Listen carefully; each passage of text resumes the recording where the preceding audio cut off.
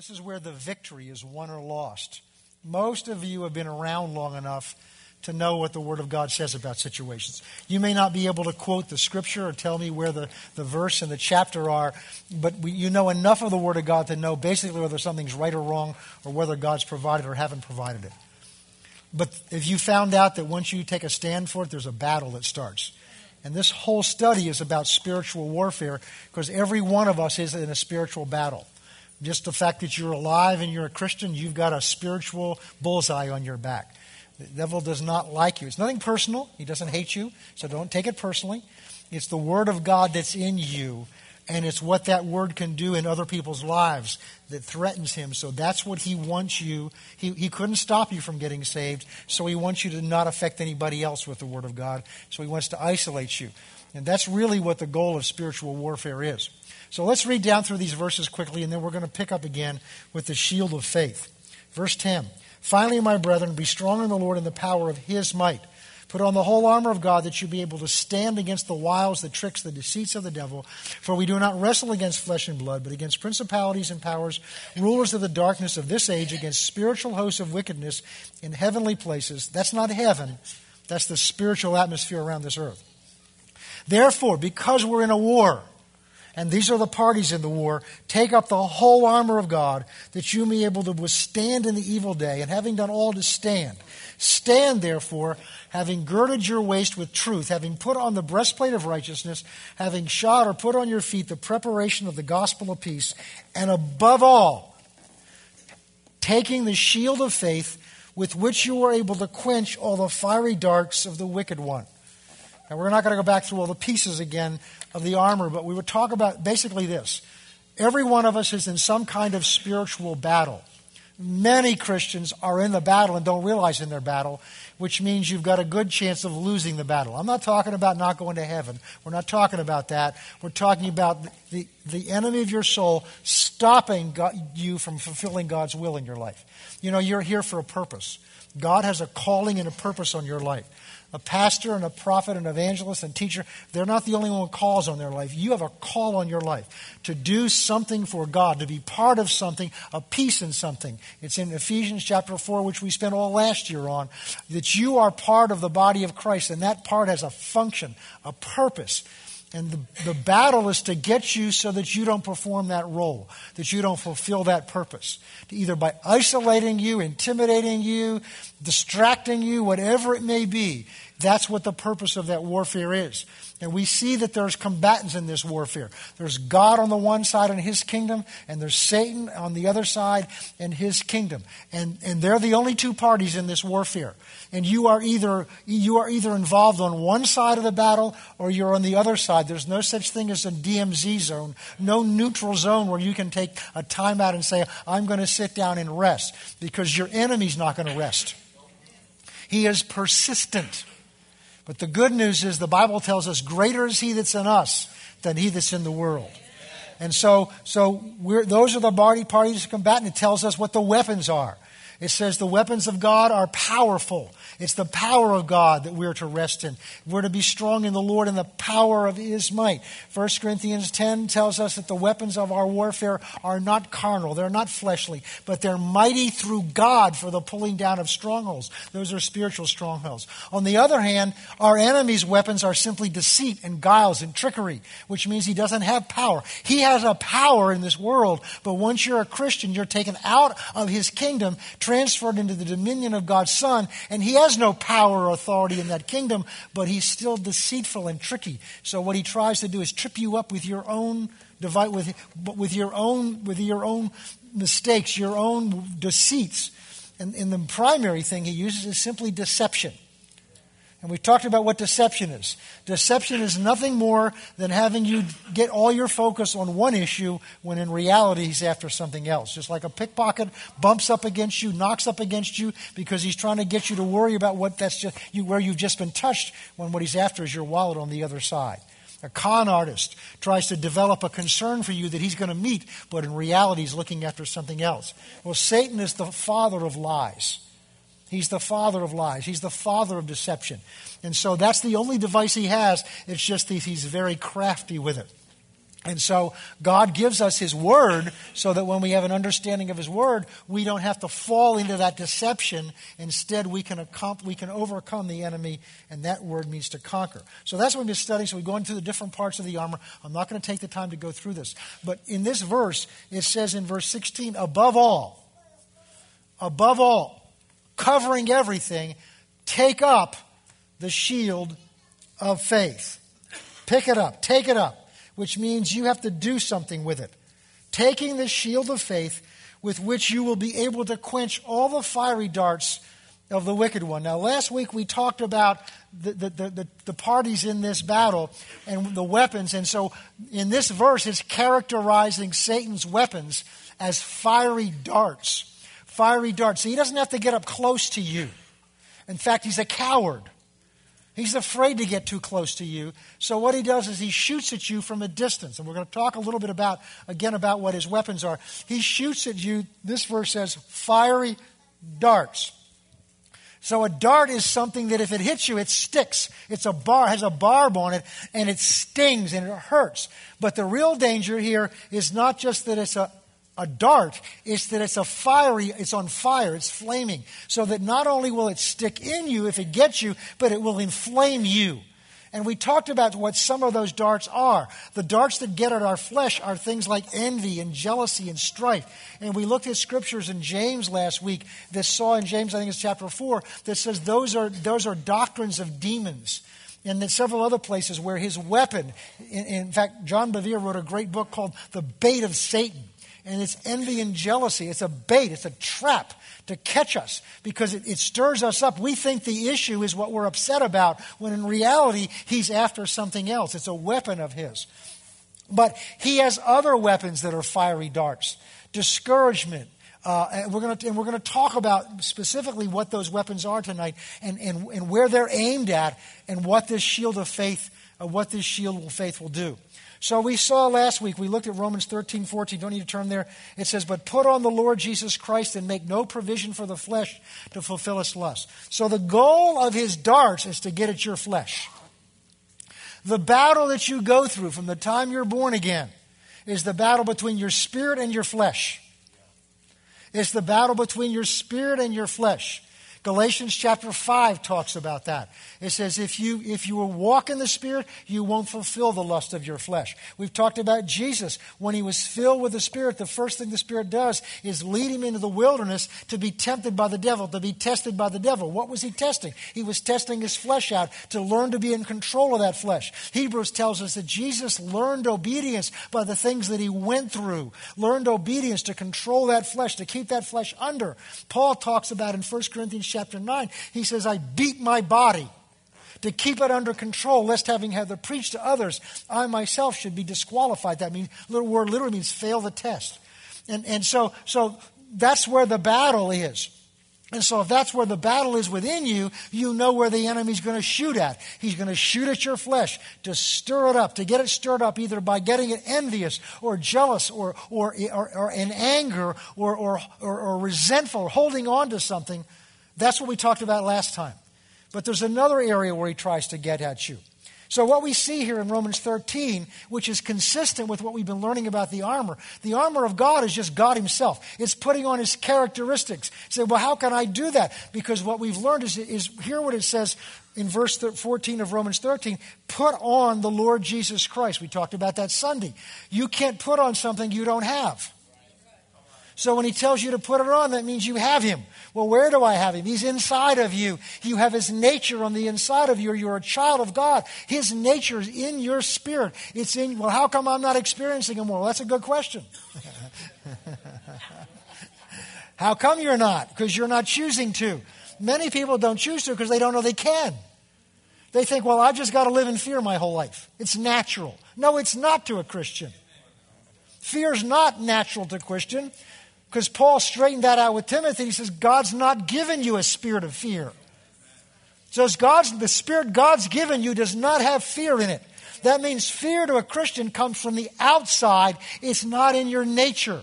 So it's a temptation. Fear is a temptation. And 365 times, I've never counted them, but I've read 365 times, the Bible, once for each day, the Bible says, fear not. Well, if God tells us to fear not and we can't help it, then God's being unjust because he's requiring something of us we can't do. So if God says fear not, that means it's possible to go through the rest of your life. I said it's possible to go through the rest of your life without fear. Fear is one of his great weapons because fear paralyzes. It shrinks the focus of your mind down. It causes your spirit to just kind of dry up on the inside of you. It's hard to hear from the Spirit of God when you're afraid because fear operates through your flesh and your mind. And it is a weapon of the enemy to paralyze you. So when we put Christ on, we're literally acting like who we are.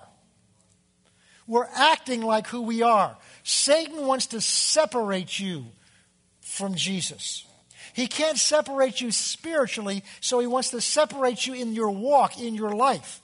So you're out there trying to handle your life, the problems of your life, the issues of life on your own, and then we call on him as a resource to help us. He's training me not to do that. He's training me in every situation to just draw right up into him. Because the Bible says over and over again, we're in him. We've joined him. We're in Christ. If any man be in Christ, he's a new creature. Romans 6 says this is how you handle sin. Realize you were baptized into him. That means you were joined to him. If you were baptized into Christ, then you were baptized into his death, into his burial, and into his resurrection. Because Paul's talking about flirting with sin. He said, why would you flirt with it when you've been joined to Christ who's already died to sin? That whole Romans 6 is a powerful chapter because it says we've got victory over sin. You don't have to sin. You don't have to fear. Say, I didn't know that. Well, you need to read your Bible. It's called renewing your mind. Because most Christians believe fear's natural. Most Christians believe we all have to sin. No, you don't. Now, don't get condemned if you did today. It's a process of maturing and of working your salvation from the inside to the outside, of putting him on. So whatever circumstance you're going through in your life, whatever comes up against you, somebody says something against you, somebody cuts you off in traffic, you lose your job, whatever happens, your first reaction ought to be to join up, crawl up into him. Pull yourself up into him because you're joined to him. And don't look at yourself. Don't look at your circumstances. Don't look at how to handle it. Look at him. Hebrews 12 says, looking unto Jesus, the author and the finisher of our faith. And as you begin to get lost in him, what you'll find out is he'll take on your issues and wisdom will come. Grace will come because it's coming through him, not you trying to handle it on your own. And that's what it means to put Christ on and make no and that's really what the armor of God is. It's putting him on. John 14:30. Jesus said, I will not talk with you much longer, for the ruler of this world is coming, but he has nothing in me. In other words, when he's come after me, there's none of me sticking out. If he sees me, that's what Jesus said, if you've seen me, you've seen the Father. That wasn't just true of his disciples. He was saying that of the devil too. When the devil comes to take a look at me and test me, he's not going to see me because there's none of me there. All he's going to see is the Father. And he's messed with him before. He's nothing of him to get a hold of. In other words, there's none of my flesh sticking out. I'm not concerned about any of my own interests.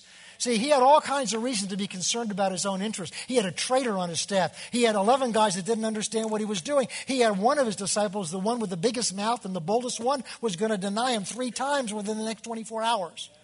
Not only that, the people that had just cheered him and stood and called Hosanna and welcomed him into the city were about to cry, crucify him. Nobody understood him. I think it's in chapter 16 of John, he turns to his disciples because he's told them he's leaving them and they're all panicked on what it's going to mean to them. And he basically says, you haven't thought about me, have you? But that's okay. My Father strengthened me.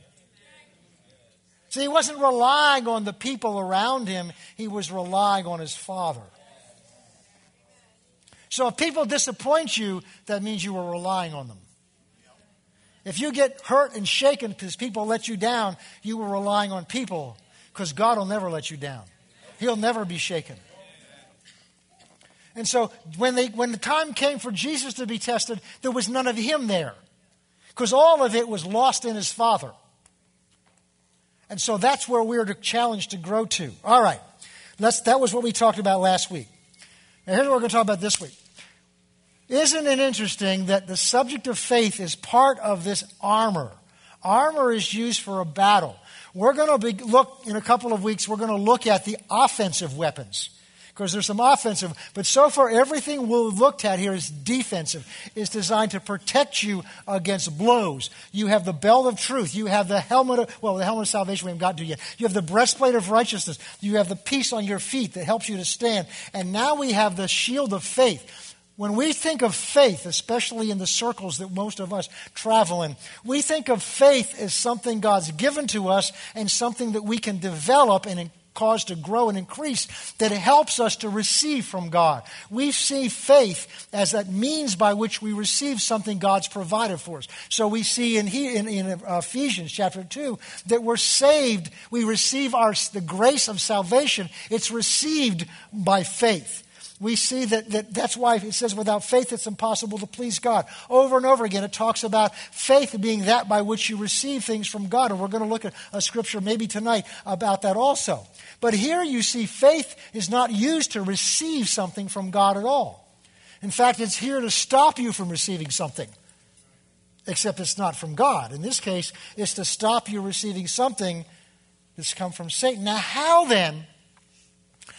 can faith that's a channel that enables me to receive from God, how can that be a defensive weapon in a spiritual battle? I'm glad you asked that question. I'm so glad you came to ask that question because I have an answer for you. That's what we're going to talk about tonight. In order to do that, turn with me, and we know we had to get there eventually, to Hebrews chapter 11. The classic definition of faith, Hebrews chapter 11, verse 1.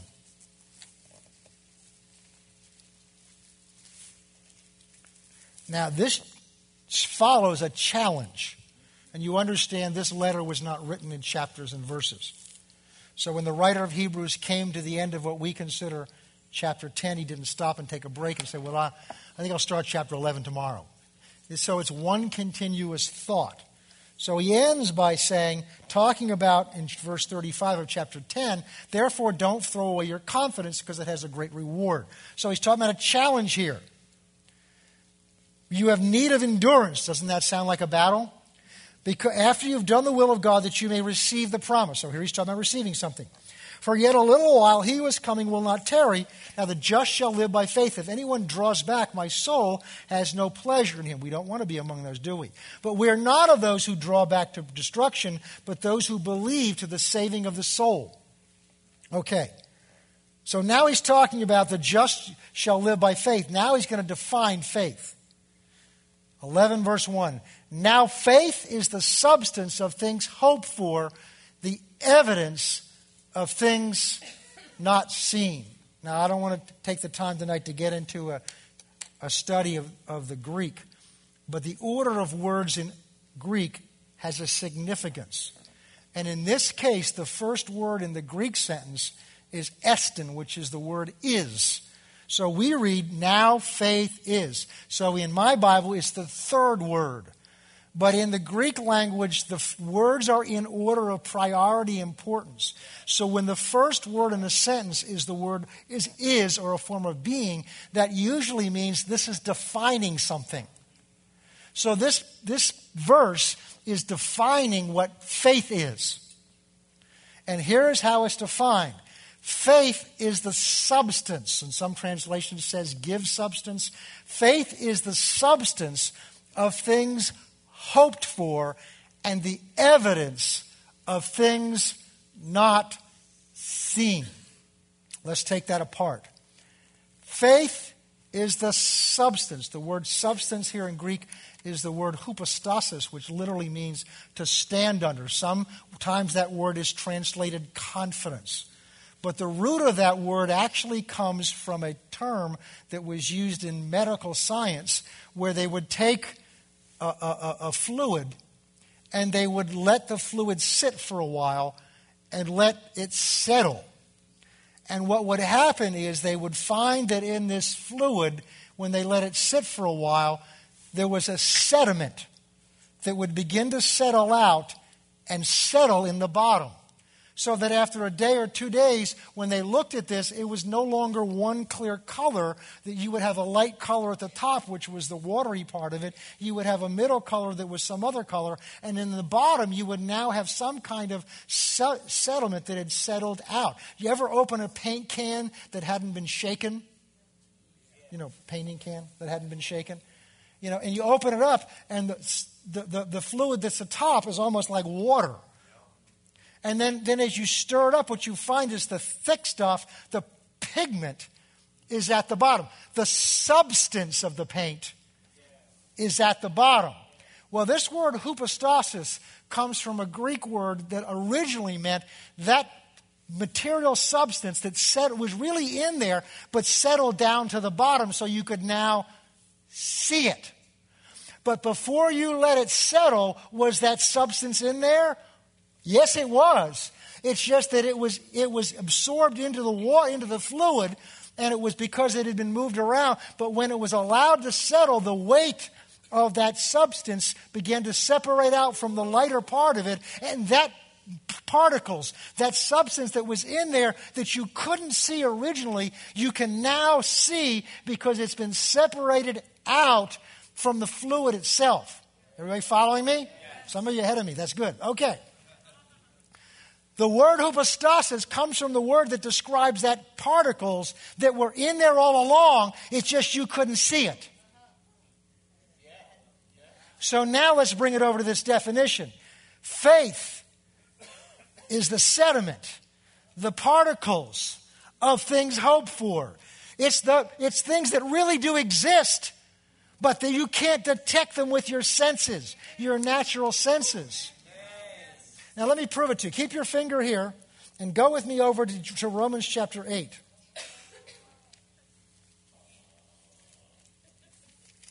This gets gooder. Romans chapter 8. Paul's talking about how we get saved here. We're going to look in... he's talking about waiting for the redemption of our bodies. Verse 24. For we were saved in this hope, which is the redemption of our bodies. Have any of your bodies been redeemed yet? Your body's been redeemed? If so, you're out of here. No, our spirit's been redeemed, but our body, that's what gives you all the trouble. We'll talk about that in a minute. For we were saved in this hope, which is the redemption of our body. Now look at this. But hope that is seen is not hope. For why does one still hope for what he sees? For if we hope for what we do not see, then we eagerly wait for it with perseverance. In other words, he's saying, if you're hoping for something, that automatically means it's something you haven't seen yet. You don't need to hope there's going to be a blue chair for you to sit in tonight. Because you've seen the blue chair, you've felt the blue chair. Your senses are telling you there's a blue chair here for you tonight. So you don't have to hope for it. Now you may have had to come here with the hope there'd be one for you. Well, maybe not tonight, but there's coming a day. I'm telling you, there's coming a day when you want to sit in your seat, you're going to have to hope for it. But you're going to need to do more than hope. You're going to need to act. But the point is this. When the Bible talks about hope, right away you know it's something that you haven't seen yet.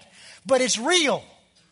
It exists and it's yours. You just haven't seen it yet. Now when we talk here in this verse and in the next verse, in Romans 11, and then in the next verse we're going to look at, when we talk about seeing, we're not just talking about our eyes. We're talking about anything your five senses can detect, which deals with the material realm. So Paul's saying here that when we're hoping for something, that automatically means we can't see it yet. We can't touch it yet. We can't taste it yet. We can't hear it yet. But it does exist because that sediment existed. Faith is the substance of things hoped for. And actually in the Greek the word things is not there, but it's implied. It's the evidence of things, and that word means things that actually exist. It's the evidence of things that actually exist that are not seen. Now let's take that apart because it's really saying the same thing. Faith is the substance. The word substance means it's tangible. It gives physical evidence to you that it's real and it exists. This is the time of the year when they'll play the movie Christmas Carol. And of course, we had our version of it, Another Chance, but in that we don't have a ghost. We have things like Buzz Lightyear and things like that. But in the Christmas Carol, and I'm reading the book, I'm reading the actual story. It's very interesting to actually read it. And the ghost of Christmas Past is described as this being that at one point you can see the legs, at one point you see their hands, but you can't get your hands on. He tried to reach out and touch it, and there's no substance to it. There's no substance to it. So faith is the substance, the tangibility. Substance means it's something, it has a reality to me. So faith is the reality to me of things that I can't see or my senses don't detect. So what faith deals with is there's something that exists, but it exists in the spirit realm. It exists in the mind of God. It exists in the heart of God. It exists already, but it doesn't exist in this realm in a form that my senses can detect. And since we live almost all of our time guided by, directed by, determining things by our senses, if we don't see it, touch it, feel it, taste it, or hear it, it doesn't exist in our thinking.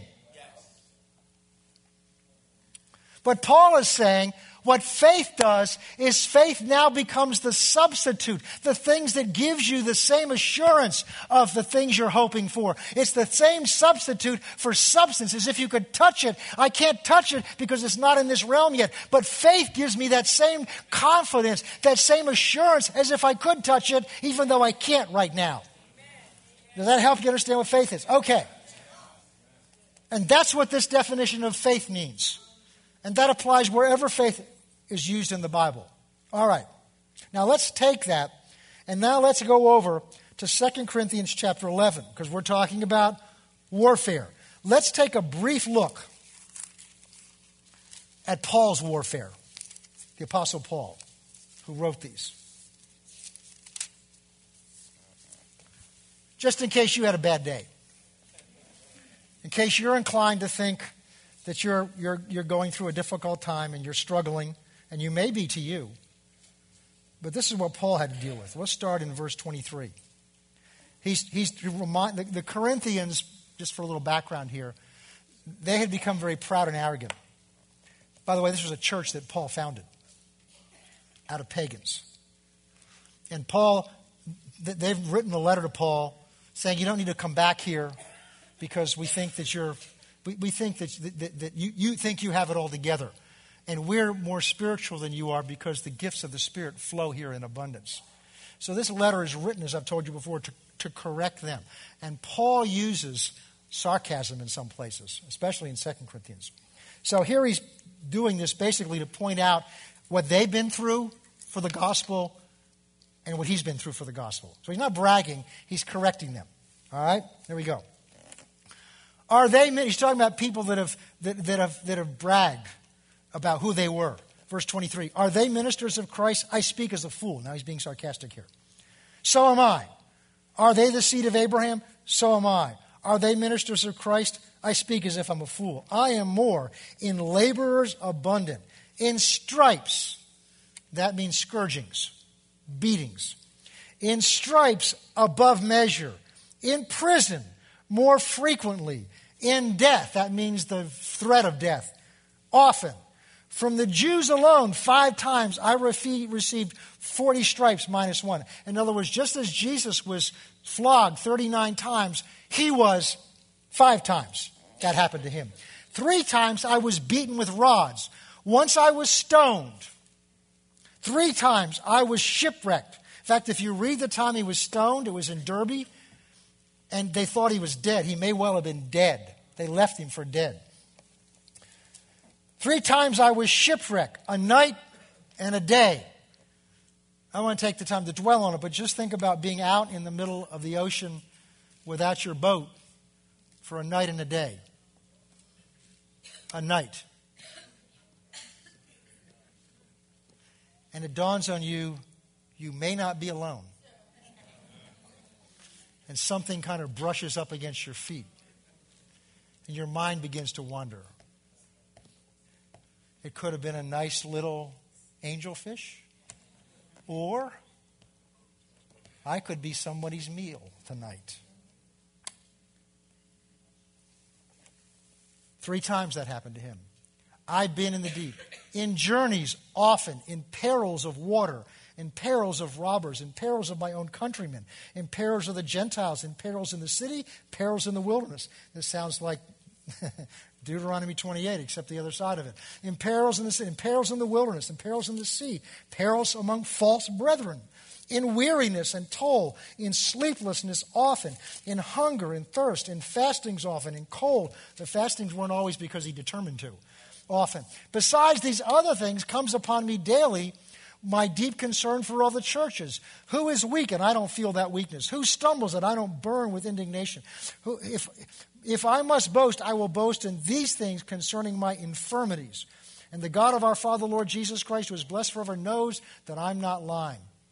In Damascus, the governor of Ardus the king was guarding the city of the Damascenes and the garrison, desiring to arrest me, and I had to be let down in a basket out of the window in a wall to escape from his hands. Well, let's go over to 2 Corinthians chapter 4. We're talking about spiritual warfare. Remember, we talked earlier about, he said, he cried out to God 3 times for this. This is the messenger of Satan. It's not sickness and disease. It's not some eye disease.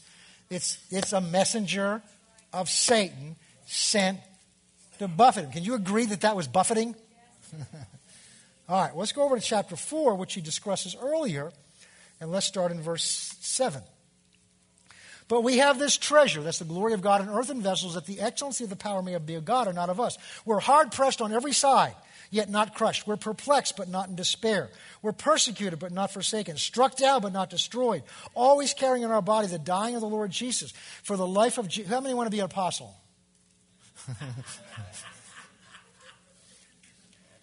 The dying of the Lord Jesus also may be manifested in our body. For we who live are always delivered to death for Jesus' sake, that the life of Jesus may be manifested in our mortal body. So then death is working in us, but life in you. And we're going to get, since we have the same spirit of faith, now we're talking about faith. We're talking about how? We're talking about the shield of faith, because these are the fiery darts that were shot at him. And you say, well, they hit him. But the dart was to get him to quit. The dart's not the buffeting. The dart's not the shipwreck. The dart's not the flogging. The dart is the message that followed it, which you're not going to make it. See, what Satan is after, above all, is to get you to quit. Just you to give up, say it's useless, I'm not going to make it, I can't do God any good, I'm a failure, blah, blah, blah, blah, blah, blah, and just get you to just say it's not worth it, I can't make it, I'm not going to make it to the end, and sit down. Because remember what the message is. Having done all to stand in the battle. And so the fiery darts here are not what happened to him. The fiery darts are the message he got.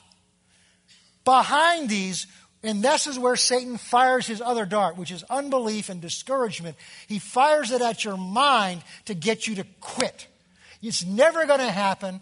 You're never going to be healed. You're never going to be victorious. You're never going to overcome that habit. You're never going to be free. You're never this. You're never that. You're never.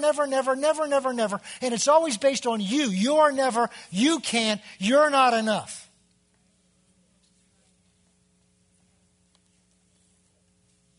Unbelief is what kept the children of Israel out of their destiny. Unbelief. Because they didn't stand, because it says in Hebrews chapter 4, they heard the same word we heard.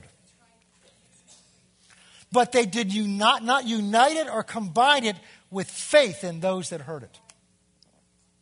In other words, they heard the word. They heard what God said, that I've given you this land. but they didn't take his word and combine it with the shield of faith. They didn't apply their faith to that word, and so they were defenseless against the fiery darts of the evil one who spoke through 10 of their compatriots and said, we know God said he's giving it to us, but he didn't tell us about the giants. He didn't tell us about the armies that are in there. He didn't tell us about the obstacles. God said it, but. And so the more dangerous weapon in some ways is the weapon of unbelief, the fiery dart of unbelief, the fiery dart of discouragement, the fiery dart that's not fired at your flesh, it's fired at your mind. And here Paul went through all these things, and those weren't the fiery darts.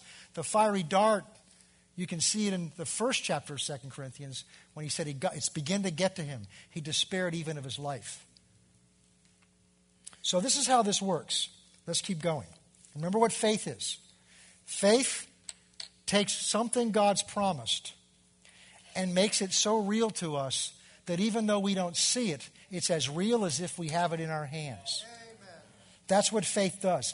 Faith stands in that place. Faith stands in that place. Ever go to a cafeteria and they and you go down and you get your order, or you go somewhere and you get an order and they hand you a little sign with a number on it? Ever been in a restaurant like that? And they give you the tray and a little sign. And you just paid them your $23.95. And all you got's a plastic sign with the number 22 on it. You can't eat it. You can't even take it home because it's not yours. And you go, and we go and sit down at the table, and our mouth's starting to water looking at that number 22 on that sign, because you see what's happened is that's faith. We've been given something at that cafeteria that we consider enough of evidence to us that the meatloaf and gravy and mashed potatoes and green beans or whatever you ordered is coming enough so your mouth's starting to water looking at that plastic number 22. We can do that, but we can't take God's word. We can't take God's word and stand on God's word when our senses are saying, I don't see any mashed potatoes. I don't see any meatloaf. I don't feel that healing. I don't see the money coming. I don't see this job and I don't see this. I don't hear it. I don't feel it. That's the realm of Satan's weapons. All right, here's how Paul won those victories.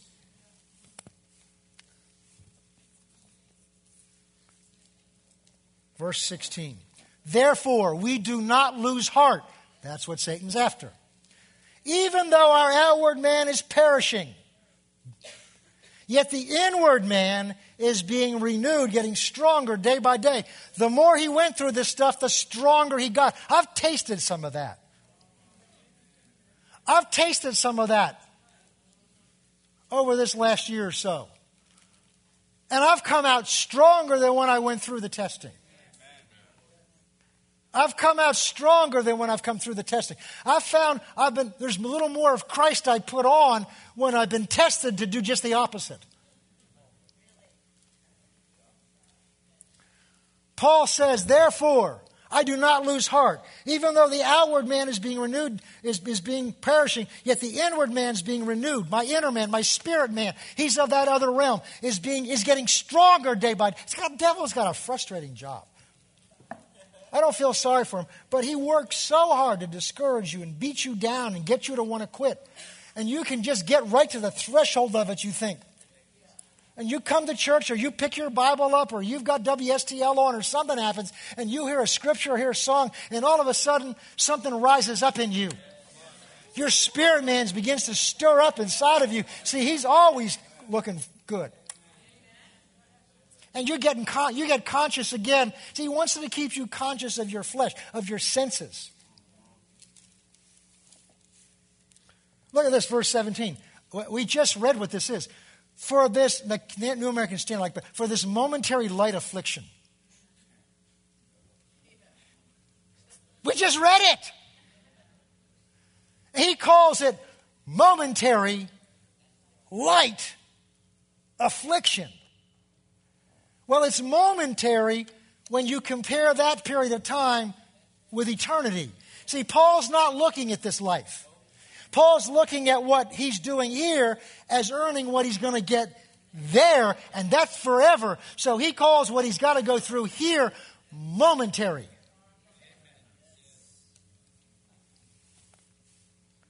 Light affliction is working for us a more exceeding and eternal weight of glory.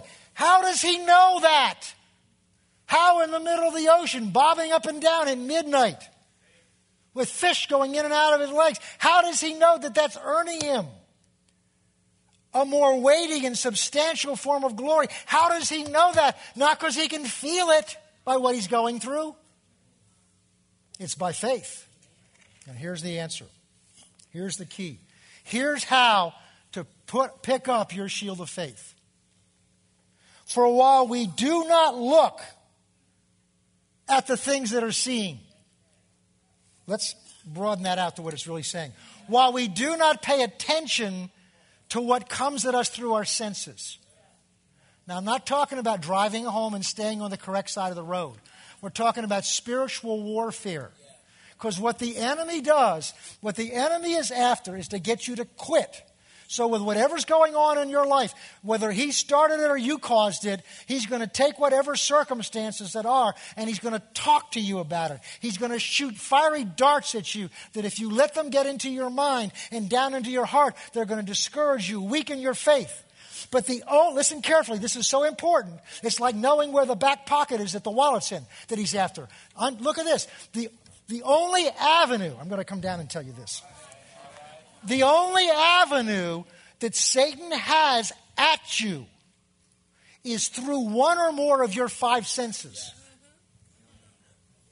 The only avenue he has to get at you in the inside is through one or more of your five senses. There's an old saying, and it's so true. It's not what happens to you that determines your future. It's what you think about what happens to you. It's how you interpret. Give you a good example. And this is not what's going to happen to you.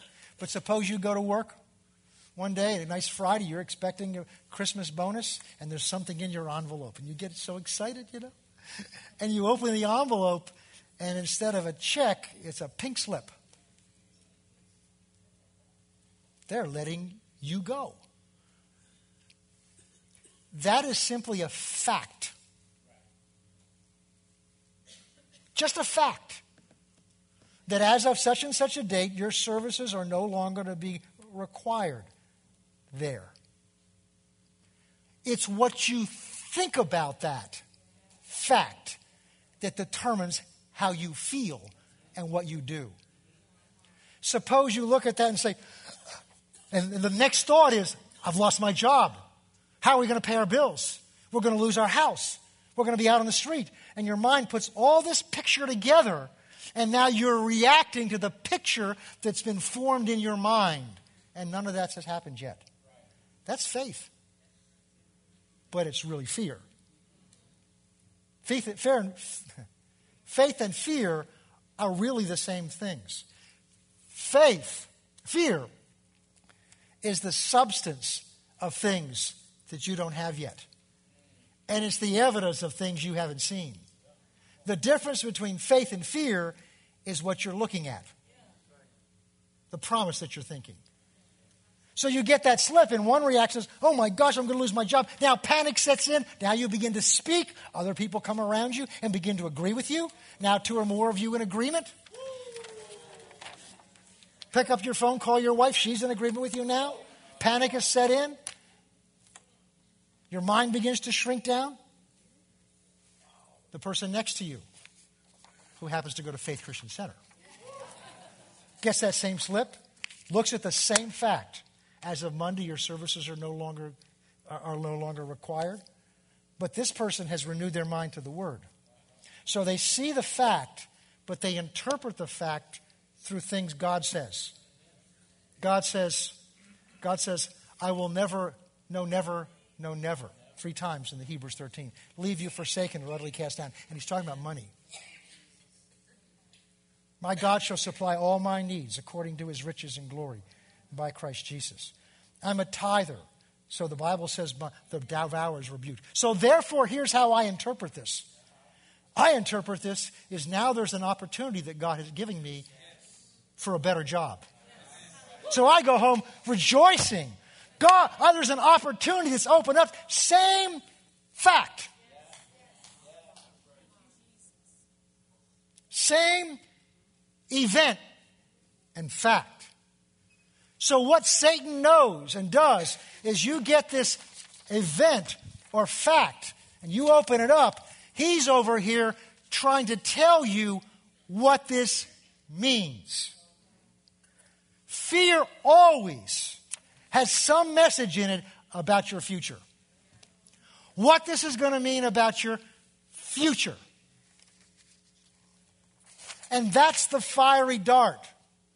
So the way the shield of faith works is what the shield of faith does is you're up here and he shoots that unbelief at you. This means you're going to lose your job. And instead of you letting it get in your mind and run around in your mind, you take the word of God and you hold that word up.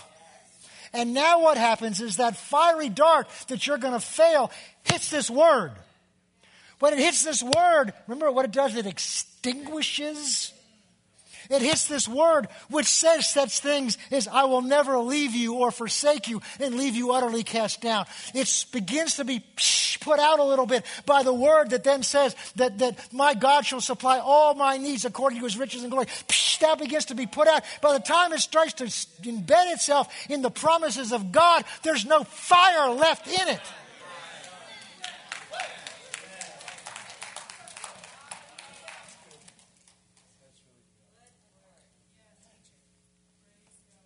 This is where so many of us are. Let's go on. We look not. This is where your training's got to be. Whatever I'm going through, I will not look. I will not determine what's going to happen to me by anything that comes through my senses. If I hear it, I'm not going to base what I believe on what I hear. If I see it, I'm not going to base what I believe on what I see.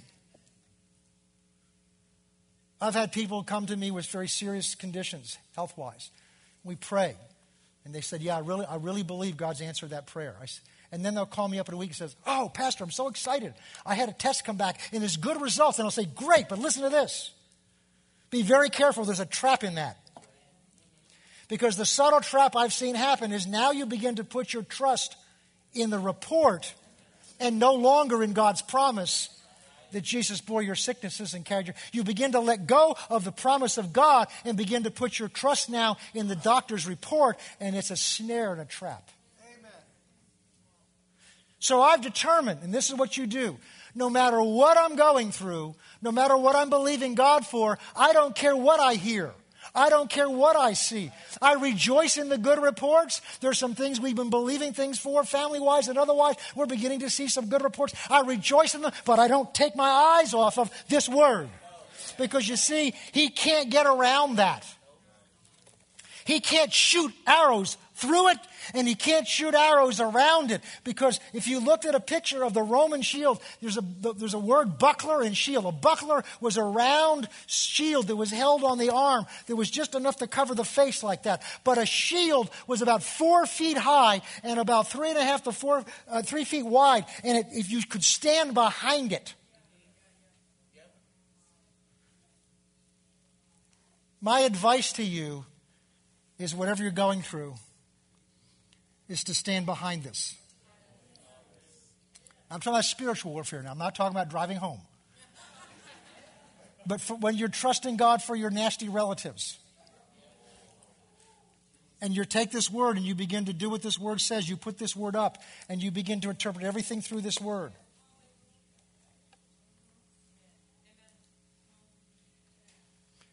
Matthew chapter 14, you see Jesus going through that. It says he was led by the Spirit into the wilderness to be tested or tempted by the devil. And Satan fires 3 that we know of. 3 fiery darts at Jesus. And each time, how did Jesus handle the fiery darts? It is written. See what faith does. See, you've got to be looking at something. You have to have your confidence and trust in something. So what the shield of what faith is? Faith gives you substance, something to hold on to believe that something God's promised is yours even though you can't see it. So when that fiery dart comes at you and says you're never going to make it, see, it happened again. See, you failed again. See, you did that. I got a hold of you again. Whatever it is. See, they're never going to change. You know, you just thought things were getting better. And now look what's happened. Now what? Look. Look what's happened. Faith takes God's promise about that situation and says, I believe what God says no matter what I see, no matter what I hear, no matter what I feel, no matter what things look like, no matter what anybody says around me. This is the truth about that situation. And so that's all I'm looking at. Now look at what. If that's all I'm looking at, I'm not looking at these other things. See, Paul, I want you to see what Paul's saying here. He's talking about what you pay attention to. While we look not at the things which are seen, which our senses tell us. In other words, I know my senses are telling me this, but that doesn't move me. I'm not counting on that. I'm not paying attention to that. But instead, you got to do both of these. You can't just not look at something because you're looking at something. So you choose, I'm not going to pay attention to those fiery darts. I don't care what it looks. And you understand, oh, this is good. We got to end here. This is good. Back in the Old Testament, they had, their sin broke out with snakes, fiery serpents, all around, poisonous, venomous snakes. And they were being bitten, and as soon as they were bitten, they were dying. And Moses cries out to God and says, what do we do? And God says, here's what you do. Make a brass model of a snake and put it on a pole and lift it up. Now listen to this. God doesn't say everyone that looks in that won't be bitten. He says, and everyone that's bitten, when they look at it, they'll be healed.